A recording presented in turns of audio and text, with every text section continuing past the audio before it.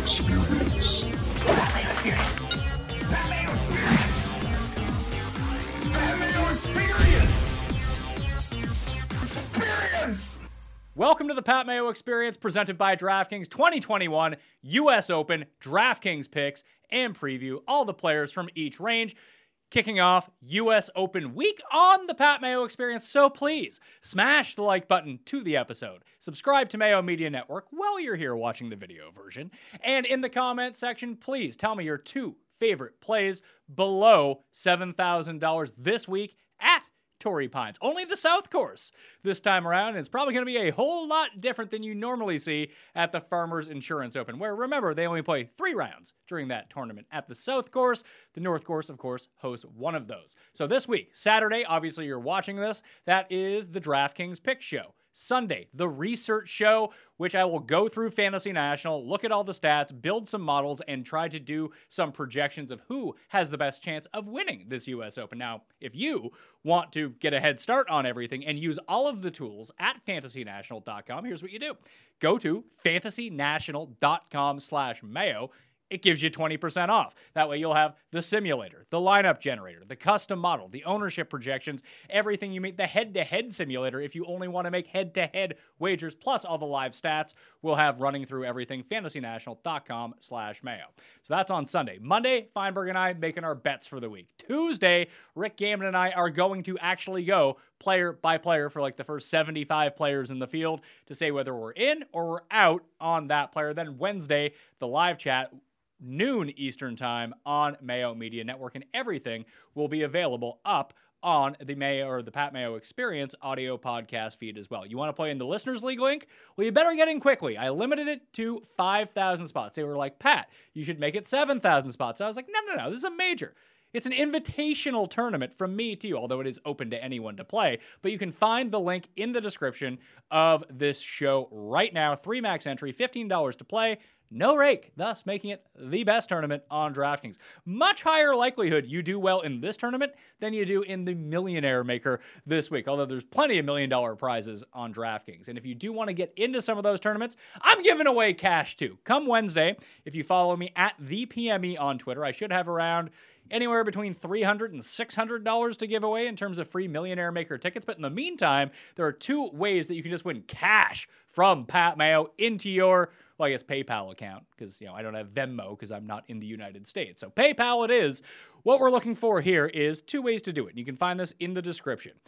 1, the Pat Mayo Experience audio podcast. Subscribe to that, but leave the 5-star review on Apple Podcasts. Something nice about the show. Even if you've already done it, this moves you back to the top of the queue to make sure that I see it.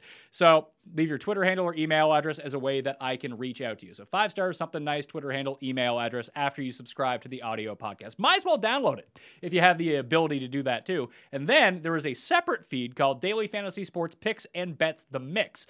Currently running all of our shorter form content. The European slant on the U.S. Open is going to be up there. Everyday Euro picks, everyday Wimbledon picks coming up, plus esports, UFC, all short form content up on that feed as well. I have $100 to give away on that one. So if you're going to leave the review on the Pat Mayo Experience one, please go to Daily Fantasy Sports Picks and Bets The Mix. The link is in the description right now as well. Click on that. Again, 5-star review, something you enjoy, even if you don't listen, just enjoy it, and subscribe to it along with the Twitter handle and email address. So I think in total I'll be giving away like $1,000. So please help out the show by doing this, and maybe you can get some cash in your pocket as well. That was a long preamble. Ben Raza from awesomeo.com is on the line right now. This is new. We broke you and Rick up into 2 separate shows, and it still goes just as long. I don't know how that happens. Yeah, it is. That is a mystery that I don't know. But you know what? It's major season. That's all right. We got a lot to talk about with this U.S. Open field. Well, let's start with the field at large and the course. This is going to play as a par 71. We're used to seeing this as a par 72, and they can push it right to the tips if they want to, but it's going to be like 7,700 yards. They'll screw around with the tee boxes day to day, but it's going to be incredibly long. And if you just go back and look at the past winners of the U.S. Open, I mean, Spieth at Chambers Bay, sure, Dustin did come second that year, but then you have Dustin, you have Brooks, you have Woodland, you have Bryson. These are all guys that fucking crush it off the tee. Like, when I go through the research and the modeling on that show on Sunday, I'm just going to weight driving distance very, very heavily. That's not to say that, like, Luke List is going to win this week, but the good players who hit it longer are at such an advantage at U.S. Opens. And it's not because the holes are long and they have this extra distance, oh yeah, they're just going to be hitting wedges in. No, it's not like that. It's the fairways are so hard to hit in these USGA setups, and we saw Bryson and Wolf both exploit this last year, is that they just bombed it as far as they could, and their shots from the rough were actually able to get on the green, unlike everyone else's. So I think that's the approach that a lot of guys are going to take. I'm not really weighting the Farmers Insurance Open at all into the mix this week for me, Ben. That's always the weird, sometimes with this, when you get a course that we've seen, this happened a little with Quail Hollow. It's tough to know what exactly we're going to do. Like Wingfoot was a different animal, of course, but we see Torrey South every year. And I do think I'm most likely going to throw it out a little bit just because this is the US Open. They can set it up completely differently. And you're right. When the rough is this punishing, it's not to say everyone's going to be in it, but you certainly want to be closer to the hole, because if you don't drive it far and you're in the rough, then you absolutely have no shot on most of these holes to get up and down. I did just if people do want to know, Torrey Pine South, I'm just pulling this from fantasynational.com/mail for that 20% off, by the way. Just past 4 years at Torrey Pine South. If you're looking for the 10 best players in this field, tee to green at Torrey Pine South. So it throws up the North Course dating back to 2018. Rory Finau, Rose Scott, Tom Hoagie in 8 rounds somehow, Patrick Reed, John Rahm, Bubba Watson, Max Homa, and Francesco Molinari would be your top 10. A lot of long hitters and then a lot of like short game specialists. Yeah, so that's the other way. I mean, Reed is going to be a guy that's going to be very interesting because he's won at Farmers and he just doesn't do it like these other guys. The other way to get around this is to just be immaculate, to be able to, lay up out of the rough and then you still get up and down. You can save a lot of strokes like that. Molinari does it just by hitting a premium on fairways. So there's a couple different wrinkles, but overall, I still think that you want to be pretty aggressive off the tee, not in a stupid way, but you need some distance. Yeah, like you don't need to be rostering Derek Ernst, A, because he's not in the field, but B, because he's not going to be finding any fairways. Plus, he's not any good after that. Just having driving distance isn't going to do it for you. You do need to have the rest of the game. But Derek Ernst. And you remember Derek Ernst? He won at Quail Hollow one year. I can't say. I was going more like Andrew Lupe is the guy I always use in that example. Remember him? Yeah, Andrew Riviere Dalou. I cashed a first round leader on him, and it was the year after Derek Ernst at Quail Hollow. Just reminder, when you get to Quail Hollow next year, bombers take a lot of bombers. They can do well there. There you go. Yeah. So again, in this field, I don't know about complaining before the show, but man, when you get to the bottom, like you could have told me that guy was in the field and I would have believed you, because there's 60 guys that I'm not stunned in, but man, the qualifiers really threw some interesting names into this field. Yeah. Unlike the PGA Championship, where you feel like you could have got respectable value once you got rid of all the pros, and then you kind of go up a little bit to that like 63, 64, 65. Like Adam Hadwin was $6,300 at the PGA Championship. Not great by any means. I don't even know if he made the cut. Maybe he did. But you didn't feel horrible putting him into your lineup. You go down there right now at $6,300. Like, I don't know who Charles Osborne is. So that's tough for me. Yeah, Charles Osborne, probably not going to be able. Yeah, there are some. I mean, we could do a whole show on that. Just a lot of guys that I don't know who they are, and that makes it difficult. And that's going to be, impactful when we talk about lineup construction. I know we're just coming off the Memorial pretty recently, and that was a situation when you had, Stanley and Knox at 6,100, and you could build so aggressive. I don't think the U.S. Open is even going to remotely resemble that type of roster construction. No, about as far down as you want to go, unless you're in love with Hot Faya Dylon Maya, who is 6,200, I think. Like, then you're looking at like Bob Shelton, who did play well at Torrey, but we don't care about that.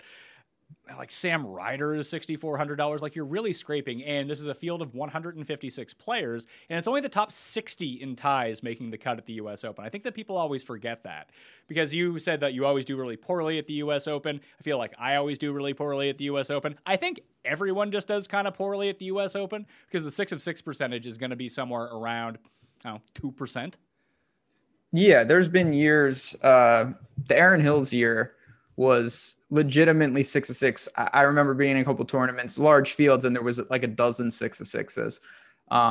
And that can happen here. So it is kind of a different type of build. It's not to say, I mean, you're always trying to get 6-6 through, but this, going low, it's hard to imagine many of these guys find the weekend.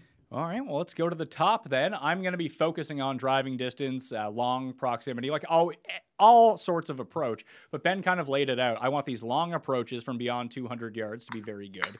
But if you're really good from 100 and in, that can save you a lot of strokes along the way too, because guys are going to have to chop out of this super thick rough, and they're going to have 87 to the pin to get it up and down. If they're capable of doing that at a very high rate, they're going to save themselves a lot of strokes. And I would focus a ton on putting, but when it comes down to, it doesn't matter how good of a putter you are. Making a bunch of 12-foot par putts, either you're making them that week or you're not. It doesn't really matter how great of a putter you are. Take someone like Leishman, who won at this course. That's how he ended up winning that week on Sunday. He hit 3 fairways, and he was left with a bunch of 10 to 15-foot par putts, and he made 90% of them. That's just not going to happen all that often. So you don't want to bank on that part. Just take the guys that are going to be closer to the hole on these ones. 10K and above, Jon Rahm is the most expensive player, 11-2. Spieth is 10-9. DJ, Bryson, and Brooks. You have those 5 guys. Rahm is expected to clear COVID protocol after testing positive and helping a lot of us out with Patrick Cantlay outright winning tickets, because those were not going to cash at that point. He's 11-2. I think he's still going to be popular, but there is a chance that this is more prolonged and he doesn't get a chance to play. I don't expect that, but he will probably not have had much to do here until like a day or two before the U.S. Open. Does that concern you with Rahm? Not really. Of course, it was a freak situation and just ridiculous on so many levels, but the game is in good shape. Looking at Torrey South, the course, there's really nothing that I can see that would cause him, more problems than anybody else. He's just a good player. I think he's kind of built for these type of conditions. And he's the top price guy, which I kind of like, just in the sense that maybe more people will think, really got to, we talked about how bad the bottom is, maybe try to save some salaries. So looking at it, I have no problem with Rahm. I will pay 11-2 if I have to go north of 10K here with him. And the COVID thing was just more of a freak occurrence. I don't really weigh it too heavily for this. I don't. I just worry about potentially the practice time throwing him off a little bit. Maybe he's a bit devastated. Like, he was on pace at Memorial to have one of the most dominating wins of the past 10 years, basically, with how well he was playing. He was first off the tee, first in approach, and second in putting. You just don't see that happen very often. Only like Michael Kim at the John Deere Classic was ever really able to pull that off. I feel like when DJ got to like minus 31 or wherever the hell that was last year, he had one of those weeks as well. But I think for me, I'm going to find it really hard. I think that Dustin, not that I want to fade Dustin, but if he continues to play well at Palmetto, like, he will be the overwhelming chalk and the most popular guy. And I don't see much differentiation between him and almost everyone else in this range. I mean, Spieth is sort of an outlier because he has a completely different game, but I'm good with fading Dustin. Do I want to fade Rahm? No. But I think that Spieth might be the lower owned of all of these guys. And I don't really care about how long a course is with him. He finds a way. And the driving has been better. The irons are the best of anyone up here in this range. And if it comes into a chipping and putting competition, I mean, we just saw Patrick Reed blast past all of the bombers at Torrey Pine South earlier this year. I don't see why Spieth couldn't do the same thing at a U.S. Open.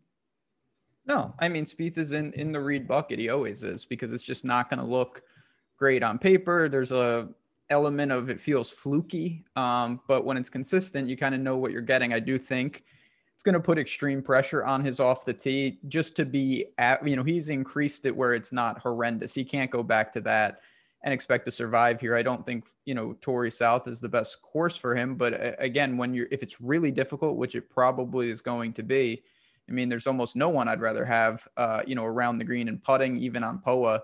So I don't mind it. DJ, yeah, if he dominates at Palmetto, which I have not been really paying attention too much, he's probably going to be the chalk. And then Brooks is around the cut line, I believe. I don't think that'll impact it a ton, but if he does miss the weekend, maybe that pushes ownership down a little bit. Yeah, it does not appear like Brooks Koepka is going to make the cut, which kind of puts me, I don't want to say all in on Brooks, but I mean, talk me out of Bryson Brooks lineups. Like, come on, let's have it.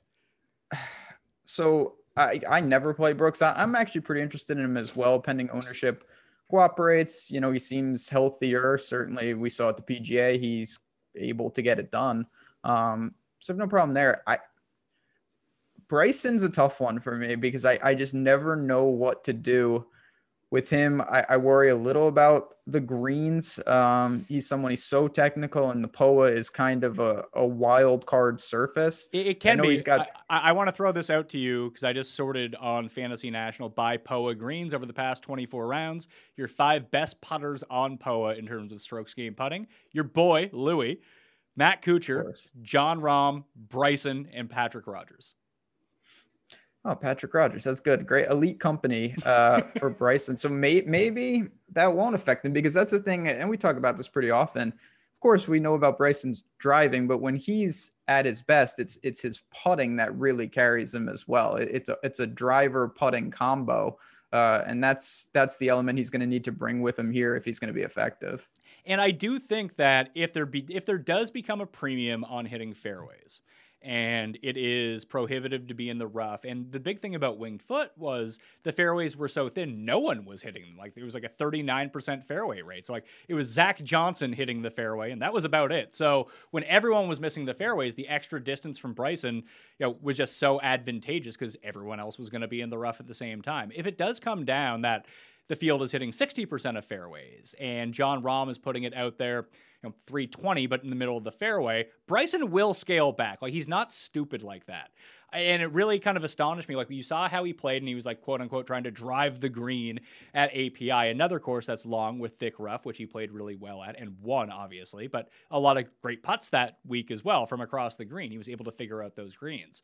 But then we saw him the next week at the Players' Championship, and he did not have that same mentality at all. Like, he made sure to keep it in the fairway, and he did, and he barely lost against probably what is the strongest field in golf. So I don't have issues with him at this point. At any course that's going to play incredibly difficult, and this for sure will play difficult, I think you just got to like Bryson and roll with it. I don't care how owned Brooks or Bryson are going to be. When you just go back and look at the winners at the U.S. Open, it's one of the top 10 guys. So you're going to need them regardless of what the ownership is. And Bryson and Brooks, I think, would be my 2 favorites. Yeah, I mean, I don't worry about I'm sure he's going to garner some interest. I don't think he's going to be overwhelmingly popular per se. It's just there's just something. I guess there's just an element with Bryson. He's so prone to, you can make an egregious mistake and it kind of compounds itself with the way he plays. But I will say, when he is in tune, to your point, at API, at the Players, at all of these tournaments where he shows up, he gains across the board. It's a very balanced attack. He gives himself good opportunities with the approach game. And when he does that, he does consolidate a lot of them with very good putting. I want to see where the ownership comes in with Spieth. That's going to be sort of the determining factor with him. I would expect him to be the lowest of these 5, but I think so. Once the public gets in on the Millionaire Maker, though, then Spieth's number is going to rise because everyone just loves to play Spieth. And like, Bryson always gets sort of a discounted ownership regardless of what happens in these giant public contests because people don't like Bryson. It's the Patrick Reed effect. It's the Ian Poulter effect. It's the Sergio effect. It's just what happens every single time. You'll see Bryson projected at 16% ownership in the Millionaire Maker, and he'll be 11% because it didn't account for people just don't want to play him. I don't know how that affects Brooks at all. Hopefully missing the cut will keep enough people on him that you get like 13, 14%. I just think that pairing up those 2 guys is A, hilarious, and B, probably the best way that you want to go about this. Like, Brooks is made for hard U.S. Opens. Like, that's what his game is constructed for. Oh, the evidence, even I have to admit that at this point, he just knows how to play to the middle, play to these, the right slope and whatnot, hit the levels and grind it out.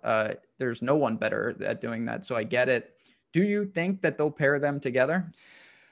From all indications from people I've talked to who are pretty familiar with the USGA is that they're really strict on the last US Open winner, the last British Open winner, and the US Amateur winner all playing in the same group. But Shane Lowry already got to be in that group because there was no British Open last year. So I guess they could bend the rules and put them together. I think they'd be crazy not to put them together, just for the ratings. Like, if the USGA wants to work in conjunction and actually grow the game, and this is a perfect opportunity, I think, because streaming services are tough for your like day-to-day people. Like, I'll have like, do you even have like the PGA Live that you actually tune into? Like, I have it and I watch it maybe like during the majors. That's about it. Yeah, I have it, but I can't remember the last time I've honestly used that. Yeah, so I think that if you just put those guys on an early tee time together, and put it on Peacock because it's on NBC, like that's actually a way to drive people to your stupid streaming service. Like that will, because CBS All Access did this before they became the Paramount Network, and it was super savvy. And obviously they've evolved through it right now, is they went and bought these old IP properties. Like they bought Star Trek, and Star Trek doesn't do great ratings anymore, but it has such a huge, safe fan base, especially of like high-tech people. I mean, if you're into Star Trek, you probably know how to use a computer and a streaming service, even if you are a little bit older. That just buying the IP to Star Trek, whether they owned it or not, I have no idea. I think it's a Paramount show. But only putting it exclusively on their streaming app actually got them a ton of signups because there was such a diehard base of people who wanted to go watch Star Trek. It was a great selling point for something behind a paywall. It was something that people were willing to go pay for. And I think that Brooks and Bryson together in a group where the only place that you can really watch it is on Peacock, you got to think NBC's in their ear to do it. Yeah, they should do it. There's no doubt. Then they put Wilson Furr as the third guy in there and make a power group. But we'll see. It's going to be interesting to see how much that dynamic takes over if they are paired together. I wonder if that'll impact people saying like, I don't want to choose both of them if they're paired together because it, of the rivalry or whatever. Not that I think that would matter. I would actually think it would help them. I think that there's something to like the competition between both these guys, and they are high level competitors, especially when motivated. And I don't think that Bryson is rattled by Brooks at all. No, Bryson just does what he does. And Brooks, honestly, both of them kind of do. So I don't think that impacts much. Ownership will tell the tale to an extent. It's just, I always ask this, and this week, do you have any interest in, you mentioned Bryson Brooks, or do you have any interest in doubling up with Rahm as one of the north of 10K? No, I don't. I think I would do Spieth. I think I'm going to fade Rahm. I'm going to fade DJ. I think they're going to be the two highest owned. That terrifies me to do because obviously they can both win. But especially if DJ ends up coming like top 5 at Palmetto, then he's almost a write-off for me. Like I'll go a different direction. I don't think that there's enough separating, and I'll even throw Rory on that list too. Like Spieth, I think is in a different bucket. Like Morikawa, Thomas, Xander, Spieth, Hovland are all kind of in the same bucket of type of player, where Rahm, Bryson, Brooks, and Rory are all in the same bucket as the similar type of player. Hovland's probably closer to those guys in terms of their styles than the other guys, where Justin Thomas isn't going to go and win a long drive competition. He needs to be okay off the tee and let the rest of his game do the talking. It's sort of like Morikawa. He's not going to be super long off the tee, but he's going to hit all the fairways compared to everyone who's up there. And then you have to hope that it's not one of the weeks where he loses 10 strokes on the greens. And then you're sitting pretty with him. So I think I would want to go with the bomber type of player who still does have an all-around game. And if it's the two cheaper guys, I think objectively I like Bryson and Brooks better than DJ and Rahm. So that's where I would go. That's fair. Yeah. Yeah, so I think we talked that through. And if Spieth comes in at like 9%, I'll probably mix in some Spieth with that. But I think I'd rather just drop into the 9s. Obviously, the 9s is littered with great players as well. But I kind of love Rory here. Your guy, Rory. The irons are back. What is wrong with him off the tee, though? I don't know. Who cares? Yeah, the irons are definitely back. I just always get a little worried when I see the strength, especially when it's a lower variance thing like off the tee. This is the worst stretch of Rory driving the ball I can ever remember. And it's so weird because if he didn't win at Wells Fargo, I wonder what the narrative would be. That obviously alleviated so much of the chatter after missing the cut at the Masters. And he gained 7 strokes putting there. He was very, very good tee to green. There's no doubt, but I just don't know where the game is at. I have no problem with him because he's sub 10K. And I think still there's an element of interchangeable parts when you're talking about these elite players, but I'm stunned to see Rory's off the tee as low as it's been for the past month or two. It's funny that because he had a real problem at the Players, but that's not really a driver-heavy course. He wasn't great off the tee at the Masters, but his entire game seemed like it was in shambles at the Masters. And you say that he's in this lull in terms of his off the tee, and he is for him. He's still gaining against the field off the tee. Like it's not. And it's such a big part of his game that he needs to gain 3 or 4 strokes off the tee to really try to contend and challenge for a win. Maybe the move with Rory is just don't even play him. Bet against whatever 3-ball that he's in on day 1, then play him in showdown the rest of the 3 days. Because he'll shoot like 76 in round 1. Then he'll be like 67 somehow, and then like 70 and come in 8th. Yeah, I mean, Rory hits it OB on his first hole in majors, I'd say like 35% of the time. So once you get that out of the way and then he starts to grind back, and US Open's like most guys because it's very difficult. He's had his string of troubles there. He's missed a string of missed cuts at one point, and then he's been all right. But I'm kind of indifferent to the play. I want to see where ownership comes. I worry a little bit that the strength of his game, it's kind of like Spieth putting or Reed chipping and whatnot. If they don't do that, they're not, Rory's not going to beat everybody. He's not going to win an iron competition against Morikawa and JT and those guys too often. He's not, but he's averaging almost 4.8 strokes gained on approach over his last 3 events. Like even at Memorial, he was bad around the greens, which is something that you don't see often from Rory. He's actually quite good from green side, but the putting has been around 2 of the past 3 weeks, like +7, +3, -3. And that's what you expect with someone like him, that when he gains, he gains a ton. He's putted really well on POA throughout the course of his career. I really don't think a lot of people are going to go to Rory. I think it's just so much easier to take Xander or Hovland or Morikawa or Thomas for a cheaper price. And listen, when you're at the very top of the board, it's going to sound like we like everyone. But like I said, I'm not playing Rahm. I'm not playing DJ. I got to cross those guys out because I can't play everyone. I'm not playing 150 lineups. I'll probably play 20 lineups. And I think looking at it right now, it's really hard to get away from Xander at $9,300, especially at his home course. But like that just reeks, him and Hovland reek of 30% ownership. Like you can see a world where you have one of the 10K guys and those guys are almost certainly the second guys in, or you'll just see lineups that start with those two. Oh, there's definitely going to be appeal of the balance build this week for a lot of reasons. I guess for me, I'm just weighing, where does JT fall in the ownership bucket? Because you could argue that his stretch of golf is even worse than Rory's in a lot of elements. Now, a lot of it's been with the putter, but his game is all over the map as well. I'm not super interested in Justin Thomas. I mean, those are famous last words when it comes down to it. But I kind of look at his U.S. Open appearances. He's been good, but not great. And the years that he was really good, like even last year at the U.S. Open, like he did it all with chipping and putting. Like he was horrible off the tee. He was okay on approaches, but it was all chipping and putting.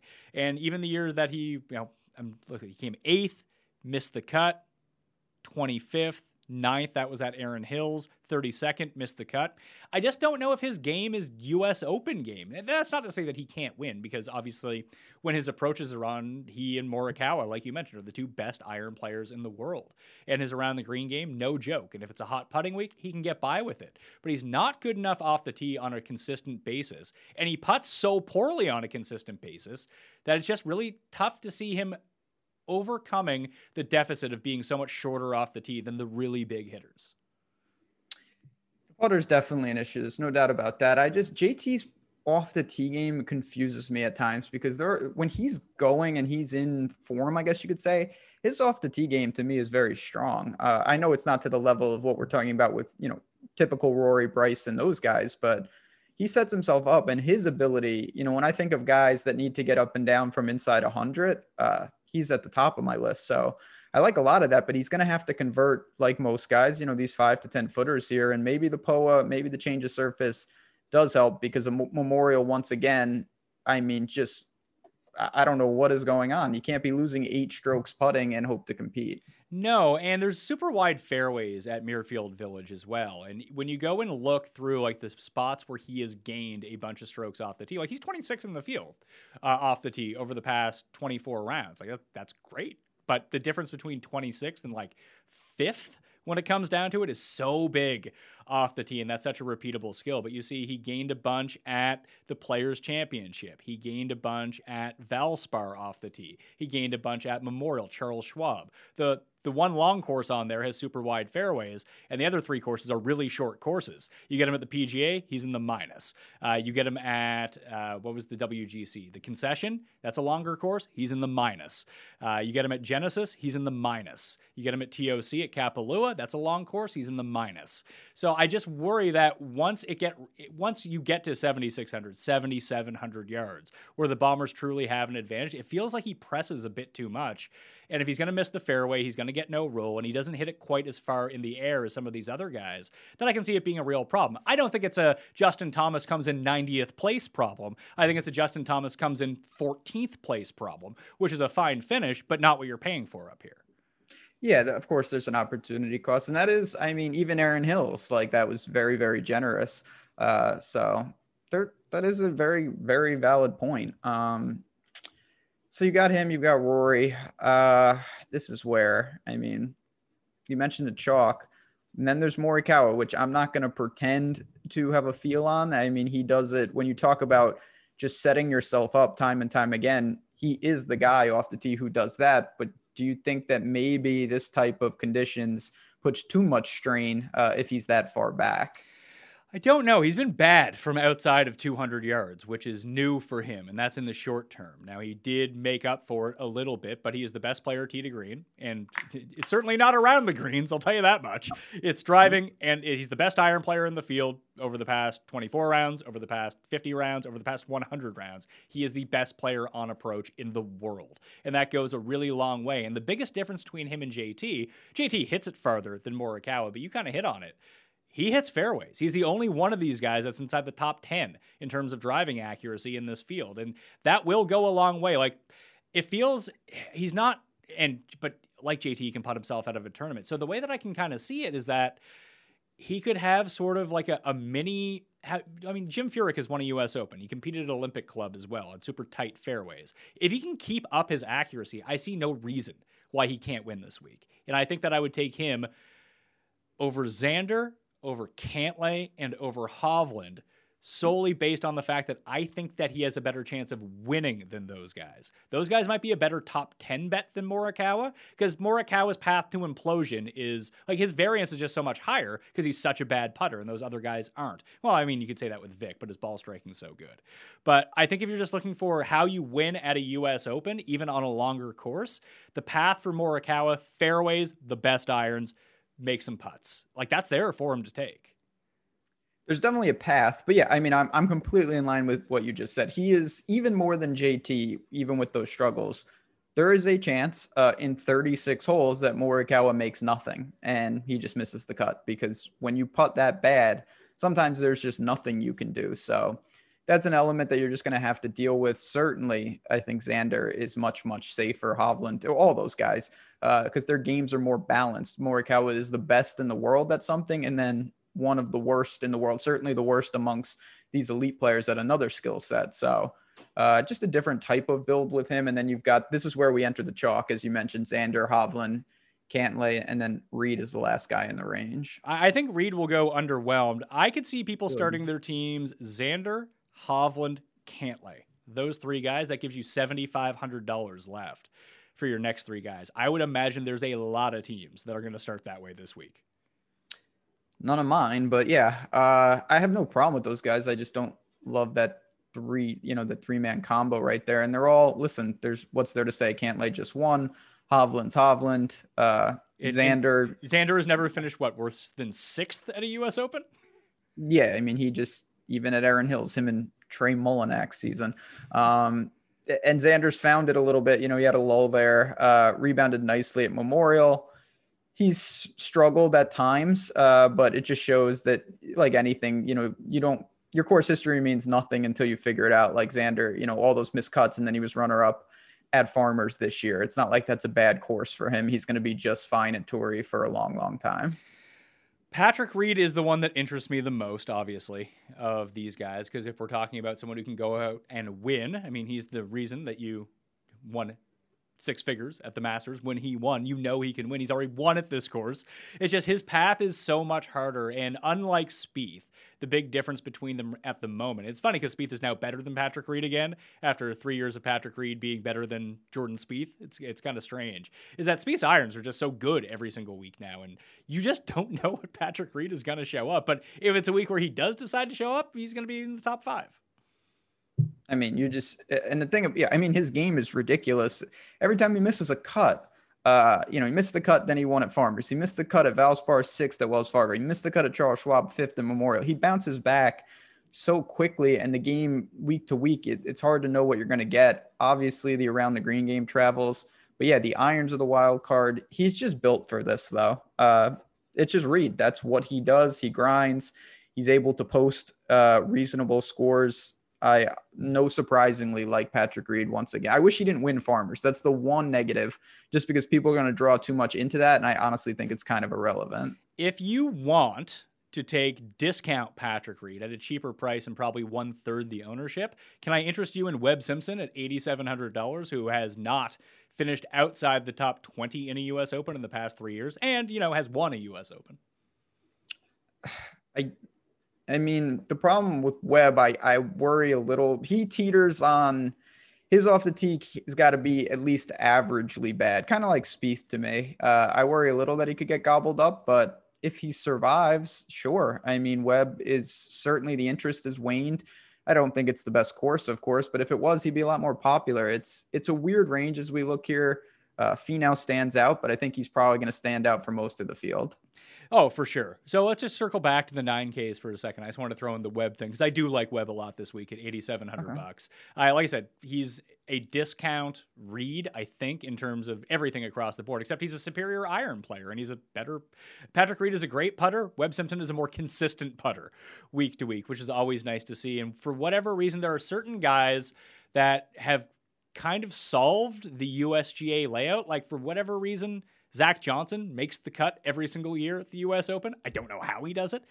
And he finishes pretty well every single year. There's something to how the rough is, or just how his style of game plays, or how they shave the greens, that he's just good around the greens. He's good on the greens and hits all the fairways. And sometimes that's just good enough to get you inside the top 20. Webb seems to be that way, but we know we haven't seen it in a while. Although the results have kind of been there. He has like top 20s in 2 of his past 3. He's not missing cuts or anything like that, but he's hitting a lot of fairways recently. And if he can continue to do that, I trust his long irons and short game enough that I think that he can get it going just a little bit. And when we talk about guys inside 100 yards, he's one of the best from inside of that range. That's sort of like the Cantlay Reed thing, though, is that they're really good at scrambling, like legitimate scrambling. I'm not talking about scrambling like, oh, he missed the green by a foot, you need to scramble. I'm talking about you hit it into the woods, you need to chip it out back onto the fairway and get it up and down from 97 yards. Cantlay and Reed are like the best at that.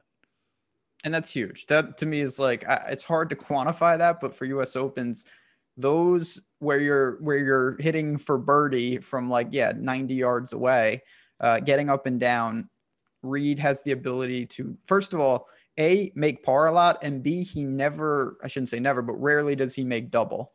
He hits it, he has a chance at par, and then he taps in for bogey if need be. And that's a huge, huge skill set at a place like this.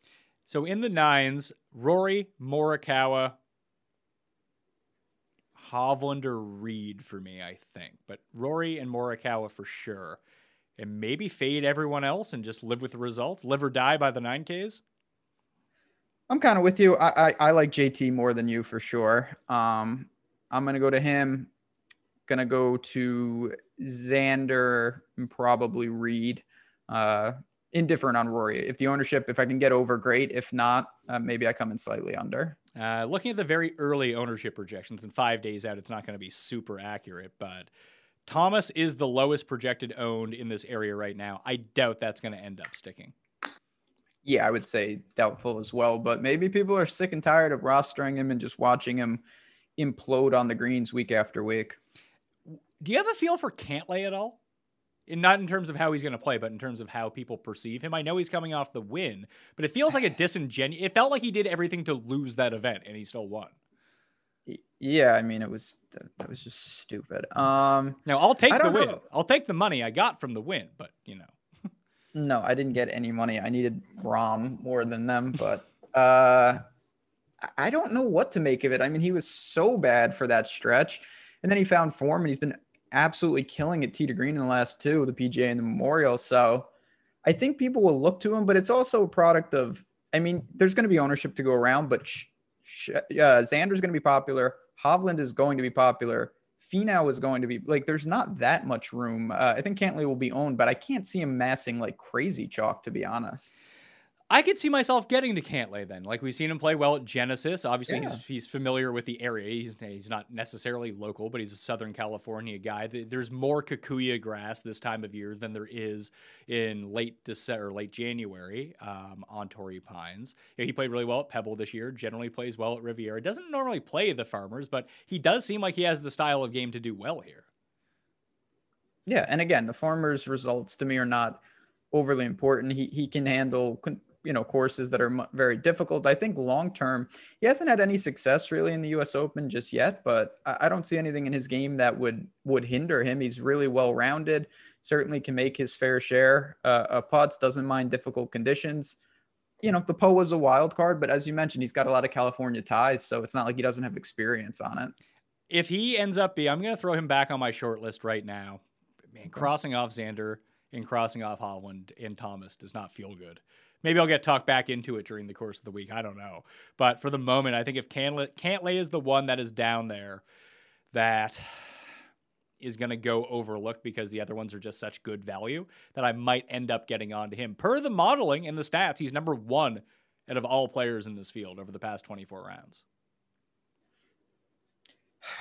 Yeah, I really have a tough time with him. I don't know if it's because he's one of these players that he's just really good at everything, but he's not Morikawa is the best at something, and Rory to me is the best, or Bryson's the best at something. Cantlay's just solid.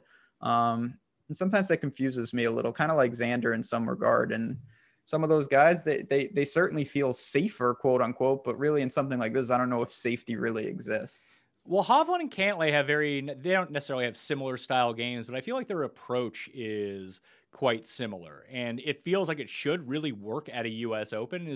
It feels like they have 30 feet for birdie on every hole. And if you just two-putt those for par at a U.S. Open, you're going to be in it. Yeah, I mean, Brooks, that's how Brooks wins every time. He just makes a couple of those, and then he doesn't do anything stupid, and then he's just there. Hovland, and he's improved a little bit, but I just worry if greens are at a premium, if Hovland scrambling lets him down, because that can be problematic at times. It can be, and he's not, and Cantlay's the same way for whatever reason, although that's sort of their safety in their game. Not afraid of a big number just randomly out of nowhere. Yeah, that'll get you. That's a problem, especially up here where it's tough to make it up. When we get to the lower ranges, you can live with that, especially if it's on the weekend, because it's, the punishment's not there and placement points are irrelevant.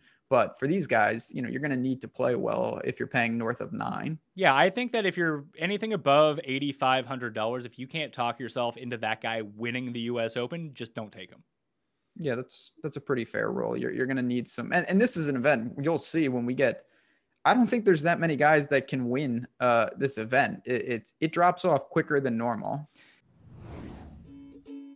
It was a match made in heaven. I'd been trying to cut down on carbs, sugar, and unhealthy food in general, and I realized that I couldn't eat anything. Then all of a sudden, Magic Spoon tells me they want to advertise on the Pat Mayo Experience. They send me some cereal, and I keep buying some more. They sucked me in because it's so damn good. 0 grams of sugar, 13 to 14 grams of protein, and only 4 net grams of carbs in each serving. Only 140 calories per serving. It's keto-friendly, gluten-free, grain-free, soy-free, low-carb, and GMO-free, and you can build your own box. So, available flavors to build your own very custom box are coca, fruity, frosted, peanut butter, blueberry, and cinnamon. Once again, I will tell everyone that fruity is the way that you want to go. It's the only thing that I get anymore. But hey, might as well try them all out and find out which one is your favorite. So, go to magicspoon.com/mayo to grab a custom bundle of cereal and try it today. And be sure to use our promo code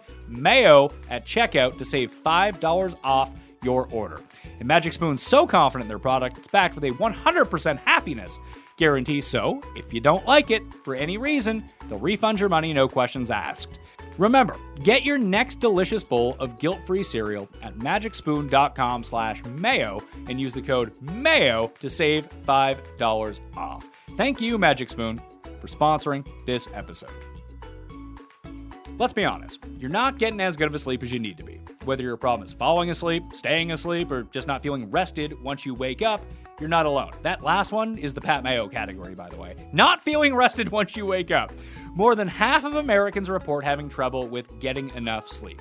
At Brickhouse Nutrition, our team of on-staff physicians is on a mission to get heads on pillows and would like to introduce Dreams Sleep Aid by taking science-backed ingredients like melatonin and combining them with natural ingredients from the earth like valerian root and jujube fruit.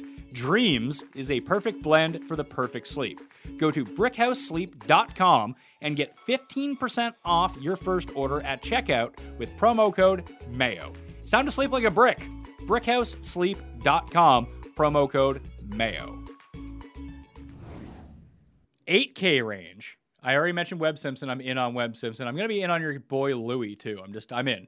I'm going down with the ship this week. He'll withdraw after like 2 seconds, but here we are with Louis. The other guys, Finau at 89, bound to be popular.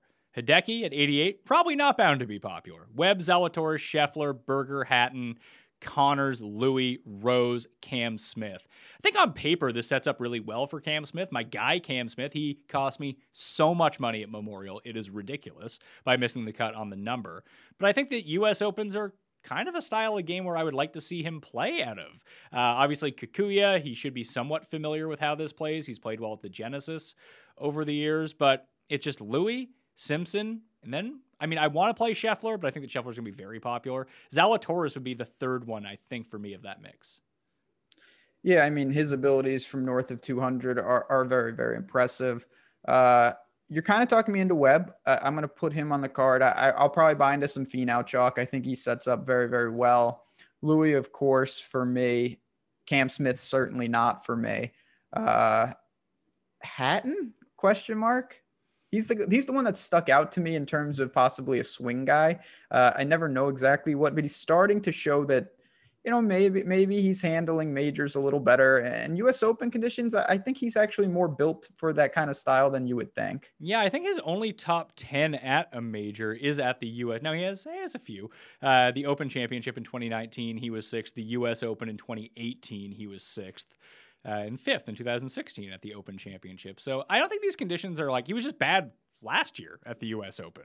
Before that, 21st, 6th, miscut. So of his 4 appearances, he has 2 really good finishes and 2 really bad finishes. He had taken time off after the PGA Championship, but he's acquitting himself pretty well at Palmetto. He had a rougher round 1, a better round 2. The ball striking has been on point for him. It's weirdly been the putting that has been the issue, and that's not something that you normally put on Tyrrell Hatton. You just always assume he's going to play well. I think my biggest issue with him at U.S. Opens is sort of like the Rahm thing, is they get so upset during the rounds that it might cost him a stroke or 2, and that's enough at this sort of event to help you miss the cut or something. Yeah, no, again, I'm going to keep referencing Brooks because he understands this, where your expectations, I feel like the problem with someone like Ty Hatton or even Rahm to extent is they evaluate their success on the course in lieu of how they normally play. And it's just, it doesn't work like that here. If you post 72, if everyone else shoots 75, that's a big win, of course. But they're just so frustrated that they're quote unquote not playing well, but you're playing against everybody else. So if he can keep it in check, I do think his game is pretty suited though. And I don't expect him, barring something miraculous at the Palmetto, to be, popular or a trendy pick. Yeah, I'll take a win at Palmetto as someone who has money on him this week. The driving was bad at the PGA Championship, but that was just a weird course. Phil led in driving. He's not a great driver of the ball by and large, so it can flip sometimes week to week. The irons have been really good. They continue to be really good. The around the green game is back after massive struggles to begin the year. Maybe you're onto something with Hatton. Webb and Hatton and Louis. There we go. That is a lineup, not the play the good plays lineup, but a lineup nonetheless. Hatton and maybe I'm on him on Palmetto, so I shouldn't hate that. That's about the only good thing. I'm not going to go into my Palmetto. There were issues this week, let me tell you. Rafa Cabrera Bello really ended my chances at huge I bet him money. To win. That just sums it up of where. Okay, well, that's great minds, Ben. Really bad, man. I really liked RCB too. I thought he was primed. He was not primed. And then there's Rose only shows up in majors. So there's that. I would almost say Hideki at the same time too. Hideki lost 10 strokes putting at Memorial. Yeah, that's something. Decky's a really good around the green player, good long iron player. Of course, playing. I mean, the form outside of the mega win hasn't been great, but I don't mind Hideki. I just think that I'm going to need to take savings at some point. And to me, like $700 to Louis, $500 to Hatton. We haven't got to him, but $900 to Casey. I would rather do that if I have to. I think I'm with you, but I think that's how a lot of this is going to go, because where I mentioned that chalk, I'm going to throw Finau into that at the same time. If I play Finau in that lineup that I was constructing, it leaves me 6,800. If we can find two guys, Xander, Hovland, Cantlay, and Finau together, I just feel like those four guys, maybe not Cantlay, he'll be at the lower end of that in terms of ownership, but Xander, Hovland, and Finau are going to suck up so much ownership at their prices that it's going to be hard for me to see someone else in the eights besides Finau really getting up there. And if I had to guess, it would be Scheffler, coming off the great week at Memorial, coming off a good PGA championship. When you just think about his game, it feels like it should suit the U.S. Open really well. That's why I'm going to fade him, because he's too good. So he can't be in my lineup, so I need to lose money this week. That's why I'll take Hatton. And Berger? Like, why not? Just everyone is out on Berger all of a sudden? It's funny. I have him. I clicked into him just as you were saying that, and I don't know. The thing about Berger, one is I tend to think of him at like where he does well, which is not exactly Farmers-esque. I worry about him a little off the tee, but he's someone he does gain off the tee. He's just not going to do it with extreme distance. He's just kind of blah across the board. I think you could do worse than Berger, I'll be honest, but probably going to get squeezed, and I'll just go to Hatton more often. Since people miss so many putts at the U.S. Open anyway, does that help or hurt Corey Connors? Well, it helps him in the sense that he gets hole-in-one so frequently that he won't have to putt. But I know what you're saying. His around the green game, I give Hovland credit, and Connors is sort of improving, but I think it just comes at a major detriment that unless he's so precise, he's just going to get gobbled up. He might, but he is so precise. That's the thing. Fairways, irons.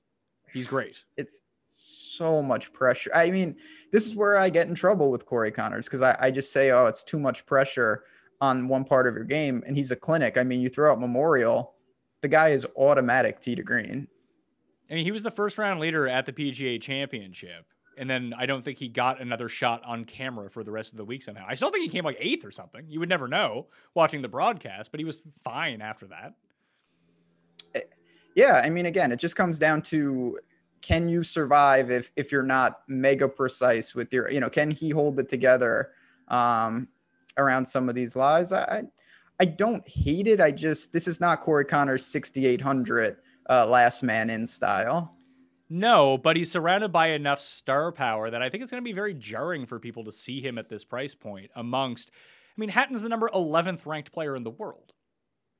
Yeah. Where's Connors now? Was he like 4th? He's just like, I still picture him. Where is he? He's number 1 in the world, actually. Yeah, exactly. Seriously. Like it's ridiculous.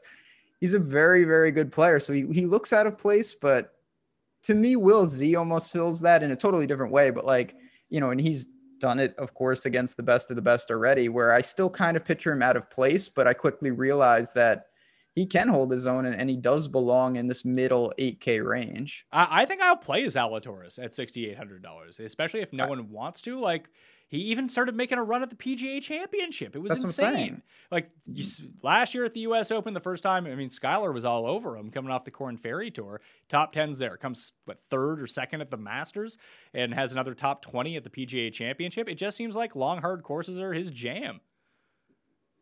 I mean, what's there to say? Yeah, long, ridiculous irons, clearly built, ready to play. So I would rather go to him than Connors.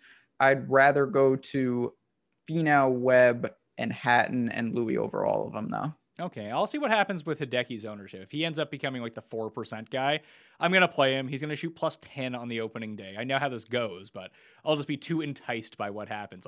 I'd love that. There's a reason no one would want to play him, because it's going to turn out that he sucks. Looking at it now in the 7s, you mentioned Casey right off the hop. I think that's the first place that people are going to gravitate towards. But other than that, I mean, I love Shane Lowry and Jason Kokrak, both at 7,600. Kokrak, I say the same thing. I'm a broken record. Got to survive around the green. Everything else has been fantastic. The putter has been fantastic. Don't mind it. Just has to survive off the tee. Or not off the tee, around the green. What about Fitzy?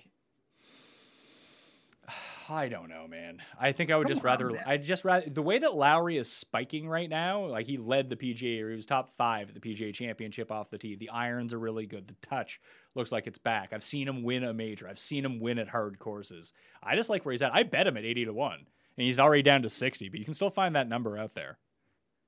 I have nothing, when we talked, I think from Memorial, whatnot, you got me on Shane Lowry's been fantastic. I have no problem with that. I do kind of like Fitzy, though, with what it requires off the tee. He's someone that Molinari-esque, but he's added some distance. He needs to just shore up the irons. Everything else looks good. I feel pretty good about that. I just worry a little that his approach numbers are not what I'm, not good enough in this situation. If you want me to interest you in someone who is very Molinari-esque, do you know who that name is? Is he in this range? No. Wilson Furr. His name is Molinari, Eduardo. I saw Eduardo is maybe Francesco's going to caddy for him. That would be nice. Francesco's in this field, isn't he? Oh. He won the British Open like 2 years ago. He has to be in this field. I don't know what goes. I don't look at the players that are irrelevant. But I've been betting Eddie Molinari on the European Tour. He's been really good tee to green. Shockingly enough, can't make a 4-foot putt. Runs in the family, I guess. Yeah, I mean, there is a formula there, and then another guy, I don't know what he's doing at Palmetto because I haven't been paying attention this morning. What about old Tommy Fleetwood, 7,800? The irons and driving were pretty good for him round 1 at Palmetto, but it seems like he can string together one of those rounds every week, and then the next round, it's not good news. It always felt like U.S. Opens were set up perfectly for him, but it just seems... He was another Shinnecock, right? It seems too expensive for how he's been playing, honestly. He should be like 72. Compared to these names next to him, I know Sam Burns feels out of place. I actually think that Sam Burns might be a really good play this week. So this is where you're talking about, I think tournament selection comes into play. I like Fleetwood and Burns to an extent if you're trying to win $1 million on not a lot of money, because their miscut equity is really high. I think it's probably too high for the range, but the upside, the spike for both of them, if Burns avoids never having to scramble, he'll be just fine. And Fleetwood's the type of guy, showdown style. It feels like at least once a week, he's really helping you, and then he's just non-competitive in another round. So I have some interest in these guys, even if I think Fitzy and Casey are by far the safer plays. I think Lowry is the safe play along with Casey, if that's what you're looking for in terms of safety and a 3 max and a single entry. In the Millionaire Maker with Burns, like he's lost on approach twice. And once was actually at Farmers, but that all happened in the final round when he went from 1st to 18th. Like, he's good at this course, as we've seen. When you get him on POA, like he had a nice finish at Pebble. He had a top 3 at the Genesis where he, again, melted down. But he got that win now. And I don't know if the monkey is off of his back because, major championships are a completely different story. But at the same time, he's proven himself to be a guy who plays deep into the weekends. And, like, even following up Valspar, he withdrew from the PGA Championship with an injury. Then he was fine. Second at the Byron Nelson. That was the other way around. He withdrew from the PGA. Then he came back at Memorial. He lost a bunch of strokes off the tee, a bunch of strokes around the green, but the putting and irons were fine. I don't know if I'm going to get to him, but I think he's super interesting, and he seems so out of place that I can't imagine a ton of people going to him. But Kokrak and Lowry are just the two I'm locking in. Like, those two guys have been playing so well that I'm in. What about, as you call him, the Mexican Allen Iverson, who's done nothing wrong? He's just automatic. I think cash viable. He's sandwiched in there as well with Answer. I don't know what to do with Answer, to tell you the truth. He feels like Connors to me, except he can putt sometimes. That guy he's like an actually good Vince Whaley who just comes in the top 20 every tournament, it seems. So you could see...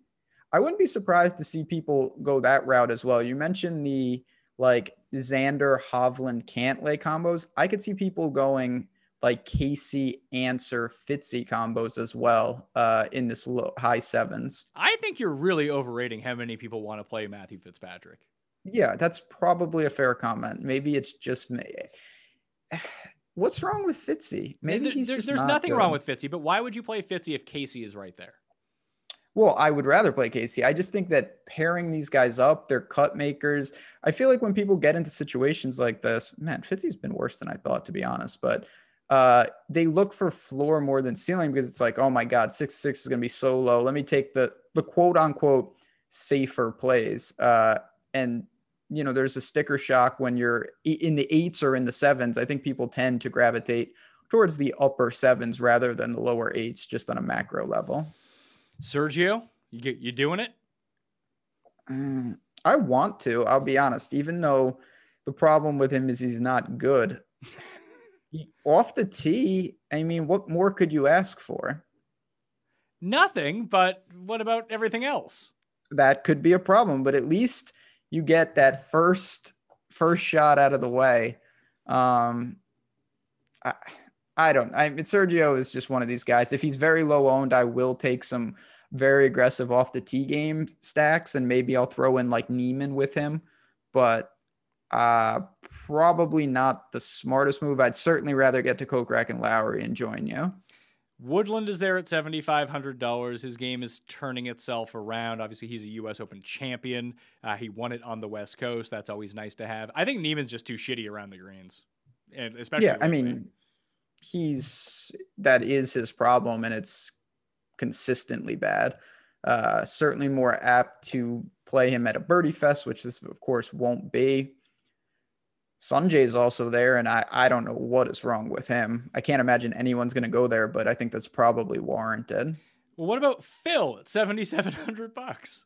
No joke, that's the problem. Now, no matter what I do, like with Sergio, my first thought is, well, if Phil can win, anything can happen. And now I just play even dumber plays than I normally do. If Phil plays good here, I think I truly have to hang up the spikes, because that's just, there's even less of a reason why he would play good here than at Kiawah Island. I'm just looking at the low part of this range. There's not a ton I'm in love with. Spoiler alert on who is Andercursed. Stuart Sink is Andercursed, by the way. Well, that's good. I wasn't going to play him, so get him out. And who was I told cannot win this week? Just let me check on this. Xander was one of the guys who has no chance of winning, according to Tim. So good news for Xander, but he tends to say that about Xander every time. Something he's actually right about. And who is the other one? I want to say Xander's it's Rory. Dead. Ooh. Yeah, Rory has no shot, apparently, according to Tim. Well, hopefully he doesn't like Sergio either. But I don't know if he can overpower those forces. What about Homa? I already have the star next to him. I like Homa a lot here. Yeah, Quail Hollow can handle this type of conditions. California guy, reasonable tag, not going to be, a name that people gravitate towards. The missed cuts are bad, but when he makes a cut, placement points viable. I think it's a pretty solid play for that price tag. Ryan Palmer's been bad, but I'm going to play him anyway. I have a bet on him to win at 250-1 that I made in December. So he might actually be going back down to that point, but it's just a spot where he plays well. He's missed one cut all year. Like it's pretty good. Yeah, he's been good. And that miscut was, it was in a major, but I can live with that. The game is just solid. I don't love that he's going to be dealing with certainly very difficult conditions in POA, but again, we're starting to get to what can you give me? You just need to make it to an extent. Is Wolf in the field? I was going to ask you the same thing. I do not believe he is in the field. I believe that he is going to withdraw. Okay. But you have Higo's down here. Higo actually good, by the way. I said a lot of dumb things about Higo at the Palmetto. Oh, really? I played a lot of Higo at Palmetto. No, you don't understand. My lineups, like, Seamus was like my third best player in most lineups. It was really bad. Didn't play him. Didn't play Valco, Niemeyer, whoever that guy was, 400-yard drive guy. Yeah, the South Africans, you got three of them in a row. You got Bez, Grace, and Higo. I think I like Higo. I mean, I know he's fantastic. I'm talking about Bez now. He can't survive off the tee here, right? There's no way. He's one of the shortest hitters in the field. Although, like, the Todd father can kind of do it from time to time. He's essentially just Brendan Todd. Like, why not? He's so,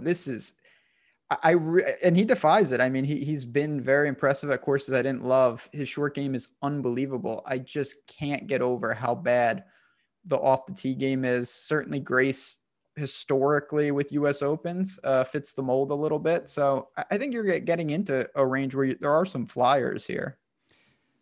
Can you go to Chuck Hoffman? This isn't his type of event? No, I don't think so. I picture him more, trying to hit the sixth birdie streak of the week to get to -30 to force a playoff. Now, he hasn't played in the U.S. Open since 2018, but his past results, 20th, 8th, 37th, his past 3 U.S. Open starts. Am I missing? Like, I think of Hoffman as just a guy who's just like all systems go at like John Deere. Maybe that's off base. Maybe his game just gets tailored to it. He's playing so well, like by the numbers, and obviously there's no context to the strength of fields that these guys are playing in. But in terms of the power rankings, by the numbers, he's number 8 of all players. He's just someone though. He seems to excel more on like, a technical coastal, the Valspars, the heritage style. I don't know if he's built for this, and his around the green game once again is absolutely horrendous. Yeah, it's not great. But again, you're not going to find great players like that down in this range. They're going to be bad at something, but Hoffman's a great ball striker. He really is. I mean, this is where, again, I always say this, I think theme comes in. Like, you've got Brian Harmon down here. You've got different types. Yeah, exactly. You have different types of builds that you can go to, whether you lean off the tee, whether you lean short game. Like, Streelman is here. Logically, I think this would be terrible for him, but he shows up randomly and he gains off the tee automatically. It's just not in the most ideal way. Is Carlos Ortiz going to be super popular? Because I really want to play Carlos Ortiz. Carlos Ortiz.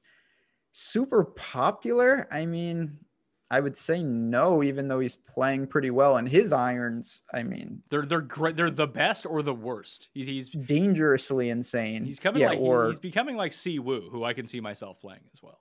Because, it's me. Is Russell Henley in that bucket? Because he's another crazy pop iron player. No, he's not for me. I'd have more interest in someone like, not even to tell you the truth. I almost talked myself into it. I couldn't get there with him. I do like Kevin Na, just playing with the Masters or something. Like Harris English, Billy Horschel, Mark Leishman. I don't have a ton of interest in that mid part. I do like Si Woo's upside, but it's me. Homa, Wallace, Ortiz, and kind of Palmer, because I was already kind of in on him. But those 3 that I just listed off, I really do like. Homa for me, maybe some Grace. Wallace, I'm with you. I got to look more into Ortiz. I don't like anyone at flat. Champ is a no. Matt Jones is probably a no. Kevin Na's a no. Bobby Mack is a no. Schwartzel's here, but your boy Schwartzel. Maybe I'll play Higo. Maybe I'll continue to buy into it that he's actually good. I mean, there's a chance with guys like that. There's a chance that he goes the most, inefficient price in the field. Like, he might be not US Open viable, or he could be like Corey Connors good and he's in the mid 8s next year. And that's how I feel about Wallace. I feel like Wallace is severely underpriced. That guy's a random. Yeah, but he does 3 out of 4 things really well every single week. You just have to hope the one thing he's not clicking with that week isn't so bad that he misses the cut. I mean, it wasn't that long ago that like Wallace and Hatton were kind of like, all those guys were interchangeable at one point, and now it's separated again, and it's justified when you bear out the stats. But 71, I feel more comfortable with him than most in this range. If dreams of vacations and enjoying the fun of life are turning back into a reality for you, don't let concerns over financial setbacks keep you from saying yes. Credit Karma helps you keep your financial goals in check so you won't have to hit pause on a good time ahead. Credit Karma's game-changing technology shows you tailored offers for credit cards and personal loans that you're more likely to be approved for, so you can apply with more confidence.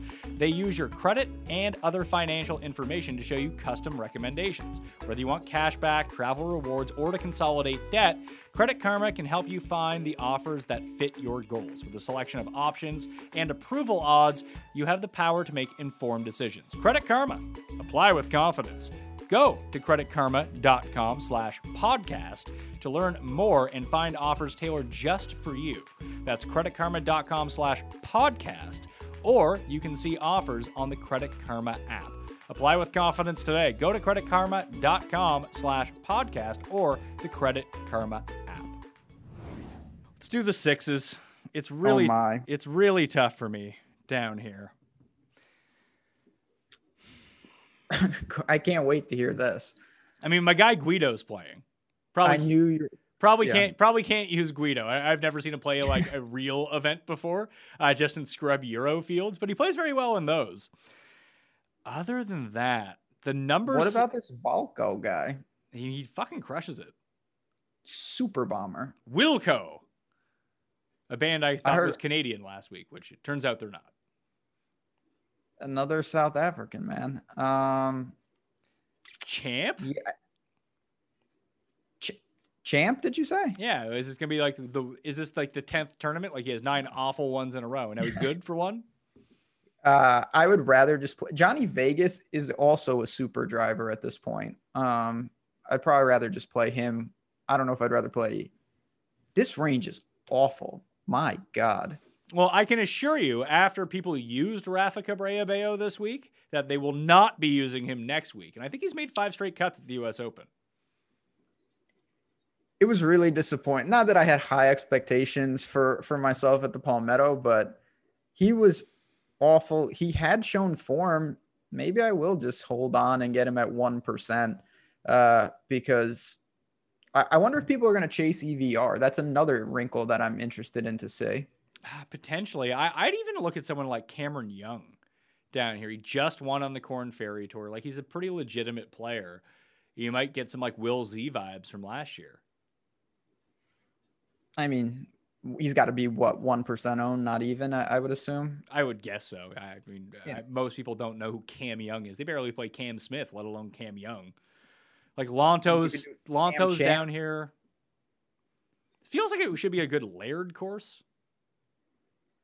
Yeah, I mean, if you can gain like 11 strokes with the approach, this is just, there's some real, like, I looked at Byrne. He's another one. He can't survive off the tee, right? I don't think so. He's playing great right now, though.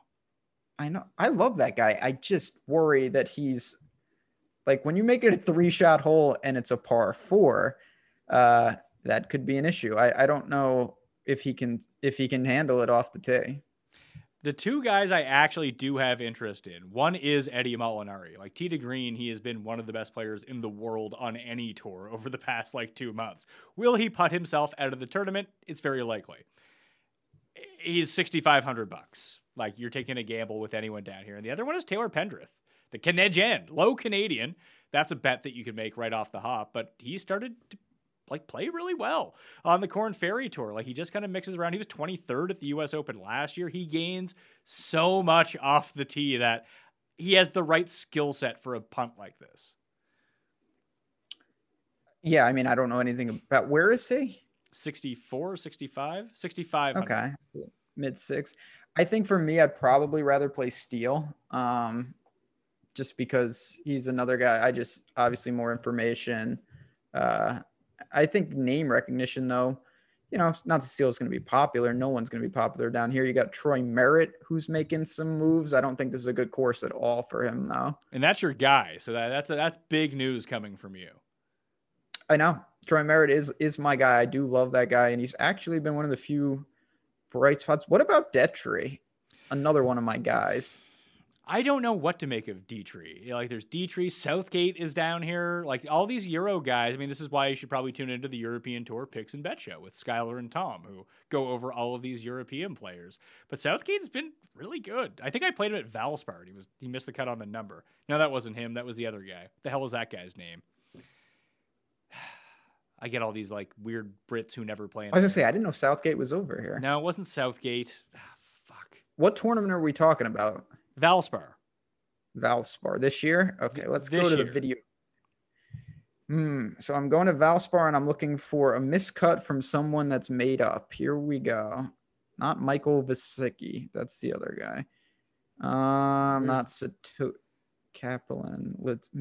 It's Sam Horsfield, who I got it mixed up with. Oh, Sammy boy. Okay. As Cam would say. Yeah. But yes, I get Horsfield and Southgate mixed up all the time. I think Southgate bombs it. Well, that would be good news. And he's been playing, I want to say, really well over on Euro. Matthew Southern. That's not a real name. South. This is just high-hitting quality stuff here. Yeah, this is the information you need. Batia, Thigala. I mean, then there's all these guys this is all the qualifiers, obviously. Yeah, so we got Southgate was second in Germany the last time out. Missed the cut in Denmark, 34th in the British Masters, T20 in Canary Islands. I mean, if he does bomb it, he's a good player. I just don't know. I'm going to have to see how lineup construction goes because unless there's permutations that I'm in love with, I'm going to really strongly try to avoid all of this. I mean, just for narrative purposes, I can play my guy Grayson Sig. I can smoke Sig. I can smoke Sigs on the show when he wins. You could do that. He's a guy.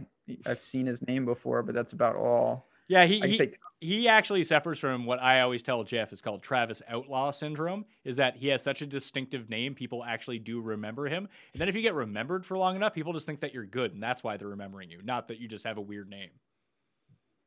Do you remember Thomas Aiken? Because I forgot he existed. I thought he was dead, so that's me. And Jocko. Oh, I remember Jocko. Jocko's on like the minor league Euro tour now. He putts with like an actual nub, which is disturbing. Yeah, none of these guys, I think. Luis Gagne is in the field. Okay. Oh, he sounds Francais. Maybe he is Eric Gagne's brother. Maybe he is from Montreal. Yeah, he's a closer. This is what I'm saying. These guys, I don't know how you go to anyone down here, to be honest, but it's going to be, what about going back to people who could potentially actually be plays? Do you have any interest in Wyndham Clark? I went and looked at Clark. He just loses so much on approach that it's so hard to get to him, but he's good at everything else. He's got a weird combination of, he's a strong driver of the ball and he's a good short game player. He's just almost like Poston in some ways, except Poston's irons might actually be worse somehow. Both those guys, though, they have a weird combination that at least piques my interest.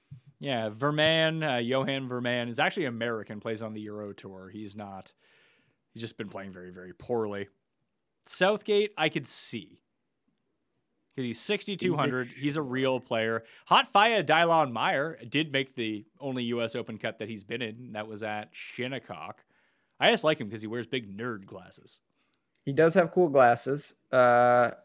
His price relative to who he's the only name that I recognize, Chan Kim, but I'm not going to play Chan Kim. Your boy, 4chan.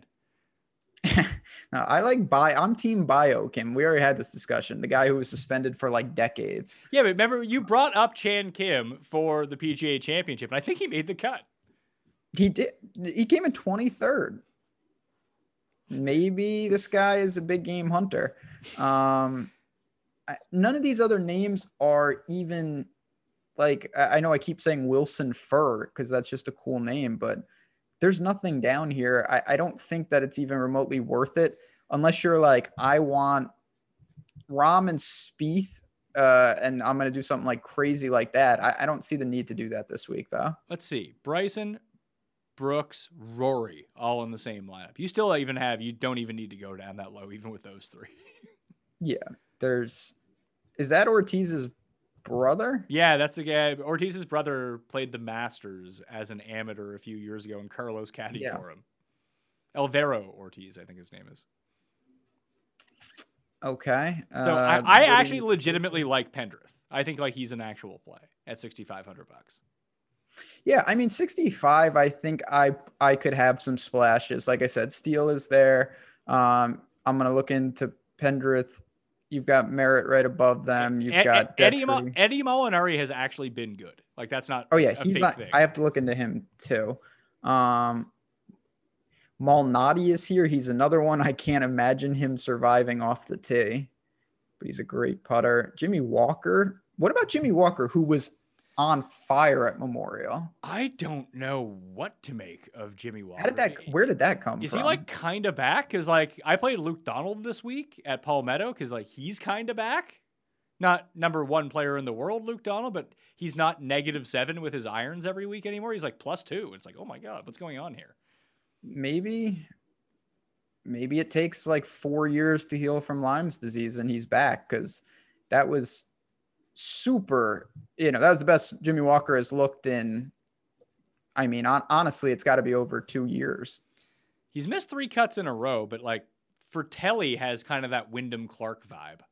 Great off the tee, great around the greens, and that's about it. I mean, Fratelli to me is truly a perpetual worthy of being in the pool, because he can spike randomly and it could be in any category. Like I originally thought he was a super strong driver of the ball. I've seen him gain like double digits with the irons. He can become a crazy hot putter, and he's actually a good around the green player. So it's just trying to pair up, like, can you get 2 of 4 in any given week? Circling back to Wyndham Clark for a second, I don't think he's the craziest play here. I think what you said, like he's so good around the greens, he can putt half the time, and he has so much distance. I think that there are certain ways that certain profiles of guys kind of compete at the U.S. Open, not to win, but like to generate a top 20 or a top 35 or something like that. I feel like, remember you hit on the name, like Trey Mullinax, like that type of player. Like Wyndham Clark is the better version of that type of player.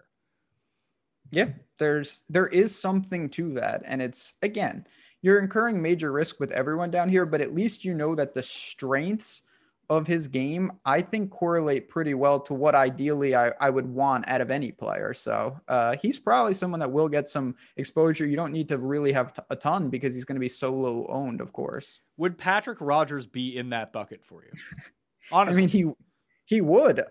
He's, again, another guy that I get to in those situations of he's got a weird skill set. And when he's on, it's always prefaced with that, but you always have to incur that. His irons are just horrendous. The thing I'd say that's a little different, though, to me, Wyndham Clark, he spikes a little more, particularly recently. Patrick Rogers spikes within rounds sometimes, but it's rarely been sustained in a 72-hole tournament. He's never missed the cut at a U.S. Open in 2 appearances. He's come inside the top 50 both times. Like, all you're actually looking for is a made cut from Patrick Rogers. 100%. But he will score, weirdly enough. He'll shank his irons, and then he won't be able to get himself out of the shit from time to time too. But it's, maybe I'll try to sort this. And let's see, I did this for one of the things, and this will be more so in there it is. Strokes gained past 24 rounds on difficult courses with long rough. And I just sorted by tee to green, who are the best players. Rahm, Morikawa, Hideki, DJ, Finau. Who's like the best worst player? EVR is the best of the worst players. He is 15th on that list. And then when we keep scrolling down, Fratelli, Eddie Molinari, strangely enough, is on that list. I think there's something to this. Shez Reavie, Wiesberger is up there. Like, those are guys that play well at those courses. I don't know where Rogers. The point was to get to Rogers, but apparently he's not on that list. I just thought he would be. Yeah, but you know what? I think there is something kind of to that. EVR is just, I'll be honest, he's so frustrating because I've bought on him in so many situations, and the only thing I remember him doing was destroying a tee box. That's the only noteworthy thing he's done in months. So that was awesome. Remember how triggered? That was cool. Remember how triggered Twitter was? People were very upset. I'm pro all that. Oh, I love it. I think it's the best. Burn it down. I don't care what you do. Go straight arson. I have not seen golf Twitter as triggered. As Golf Digest just released this new Voices in Golf inside the magazine, and they put out the names that were in it. And I was actually one of the people in it, thanks to the support of people like you out there, and great guests like Ben and Feinberg and Rick. So it's just really the Pat Mayo Experience family that gets the spot. But like, no laying up wasn't a part of it because they're already a voice of golf, I think, would be the reason that they weren't included. But like, people were mad that they weren't in it. It's like, I think you forget how big the no laying up guys are. Like, people take them seriously. They're real voices and real influencers. They're not up and comers. Certainly not. Yeah, no, they can influence things, but we'll see what EVR can do. It's no coincidence that most of these crazy guys, they're all South African. They got crazy golfers over there, starting with Louis. It's very, very tough to break down all these guys. A lot of risk, but potentially some reward. They are familiar with Kikuya because that's what they play out of. Like, you always try to see that, like, random dudes pop at Genesis, like the first time that you see them over. Like, Charles was always good during his prime over there. You've seen Louis pop from time to time. That maybe there's something to that. I mean, I do think there's kind of something to it. I don't know exactly what it is, but a lot of those guys, it's more about the standard deviation is pretty large. The median outcome is not good, but you can get some serious upside with guys like, I mean, we've seen it with EVR. It's just few and far between. So the last thing I wanted to talk about was the 2008 US Open. And I thought this ended up being really instructive. At the PGA Championship, we didn't get to the right guys, obviously, because we didn't get to Phil. But when we looked at that leaderboard after Rory, it was a bunch of, like, veteran Euros and not even long hitters. And that's kind of what happened again. Like, Phil ended up winning, old dude. Lowry was up there. Paddy Harrington was up there. Harry Iggs, who Tim thought was European, which was hilarious. He thought his name was Harry Iggs. He was from Britain. I think he got him confused with Beef Johnson. Either way, it wasn't the same names, but it was the same type of players that ended up inside the top 10. Then you had Brooks essentially occupying the Rory role, except he came second and not first. So let's throw Tiger out. Tiger Woods, I mean, obviously he's not playing in this field. There's no Tiger-esque player in this field. Then you look at the rest of them. Rocco, Westwood, Robert Carlson, DJ Trahan. Like, it's pretty random. Jeff Ogilvy, the Swedish porn king, Carl Peterson. He was up there at Kiwa Island too. Yeah. That guy. I do think, again, it's such a unique test of golf that I've said this for a while, that there's something to guys that maybe are a little more veteran knowing how to tone it down. And these guys come from the Corn Ferry Tour, or just they've been on the PGA Tour, and their mindset now is got to shoot 20 to 25 under to have a chance to win these tournaments.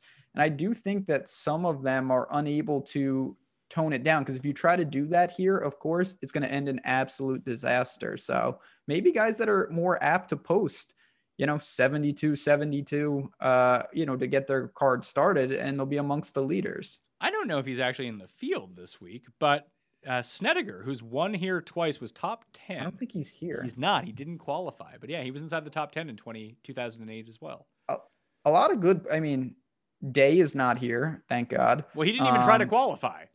No, the Net Jets, that was more his speed. Ricky, of course, didn't make it. I don't know if Griot tried to qualify, which is obviously a tough hit for the USGA. But I don't know. There's some guys certainly not here, and that is sad. Yeah, not a lot of Brits inside the top 10. No, just the one, just Westwood. Benion's not here. Merrick came sixth that year. He also won at Riviera. Maybe just try to load up on guys. That would actually really point to, like, I hope to God JB Holmes is in the field, because I will fucking play him. What about Bubba? Bubba's won at this course before. I don't remember that, I'm going to be honest. He won Farmers in like 2013, I think. I don't know what to make of Bubba. He was so bad at Memorial, but it's Bubba.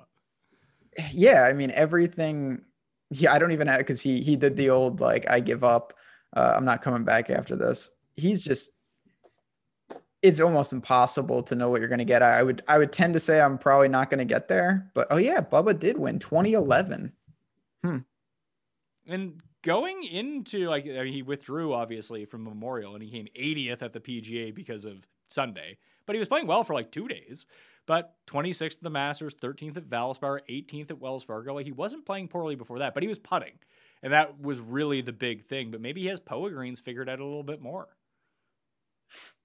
Yeah, Bubba, he always tries to dive them in, which is, I don't know. Him and Adam Scott, I'll be honest, is very difficult for me to know what to do with them. I'll probably come in close to the field, and that means not playing a lot of them.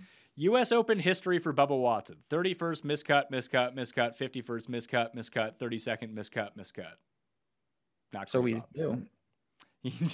That is your takeaway? Yes, he is due. That's my takeaway. He's due for a big time performance. Yeah, I mean, it makes sense. Bubba's not one to, he's not crazy like Hatton and Rahm style, but he can get quite frustrated if things aren't up to certain standards and whatnot. I feel like that hurts Bubba in this element.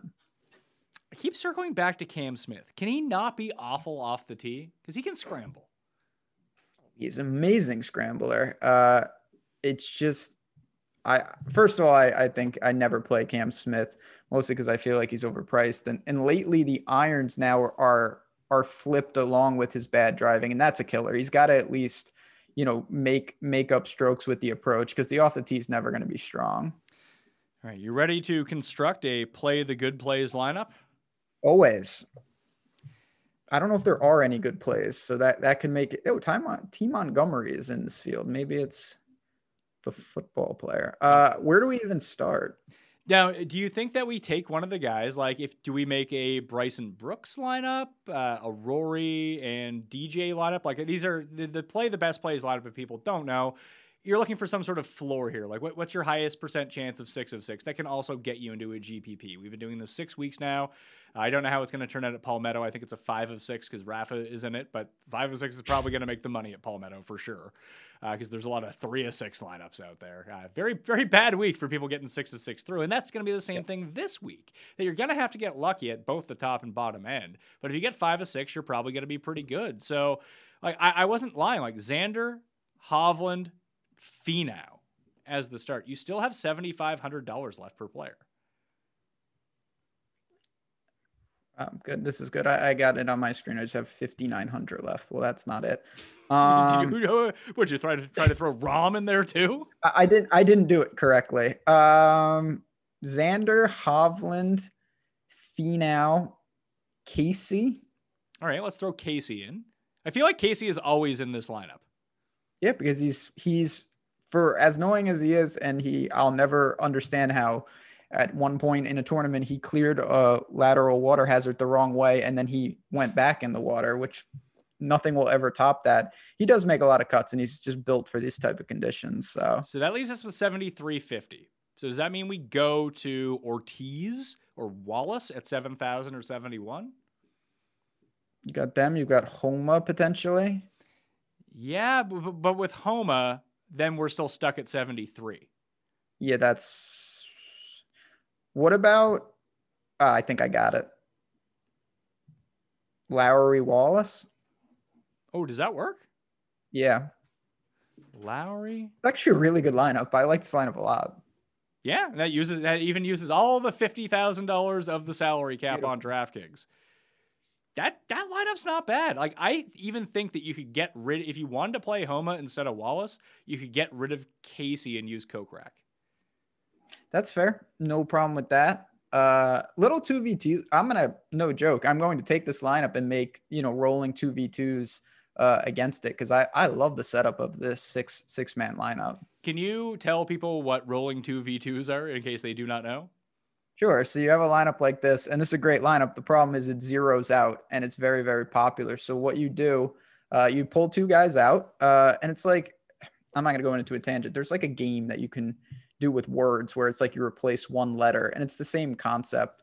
So basically I pull 2 guys out here, and I'll add in 2 replacements, and then I'll do the same thing. And slowly you're maintaining the core, but you're just getting new variations of 2v2s, and slowly you start to wither away from the original 6. But if you hit it, you're gonna have a lot of different outs, and that's one of the things that can be really effective in large field tournaments.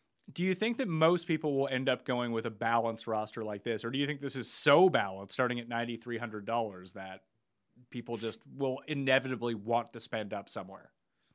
I think it's more people are going to want to go balanced, of course, because the lower ranges is terrible, but I don't think they're going to want to start this slow. Like, I think most people are going to click in if they start balanced, a Rory or a JT or a Brooks, someone above starting with Xander.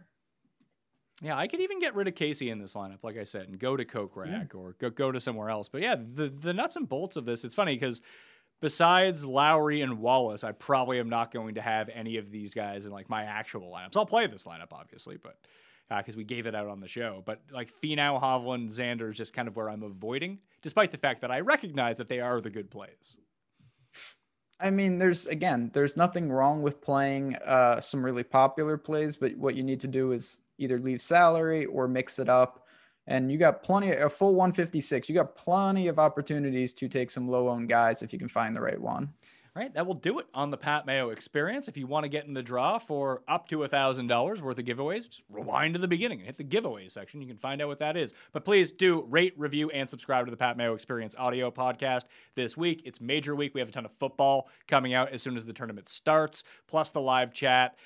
So it's a week where we can find ourselves vaulting up the old Apple chart. See if we can knock off the fantasy footballers and become the #1 fantasy and sports betting podcast in the United States. I was going to say in the world, but I don't talk enough about the Premier League in order to become #1 in Britain, so that's never going to happen. United States, Canada, and Portugal, for whatever reason, big fans of the Pat Mayo Experience. So with your guys' help, with the ratings and reviews, and I'll just put the quick link in the description. You can find it right away. Take you like 30 seconds. You can win. I mean, there's a $100 like cash prize giveaway, but there's a whole bunch of rolling giveaways. I'll try to reward like 20 people or so and give away those winners on Wednesday. FantasyNational.com/Mayo for 20% off. Listeners League link in the description. Benjamin, what do you have this week at Awesemo.com? Yeah, of course. It's going to be a busy week on the golf front. We've got all the other sports covered with the Euros and whatnot, but I'll be sticking to golf this week. We've got the tools, the ownership, all the projections from Alex and the whole team. So if you want to sign up, even just for a week on under $10, go to Awesemo.com/join.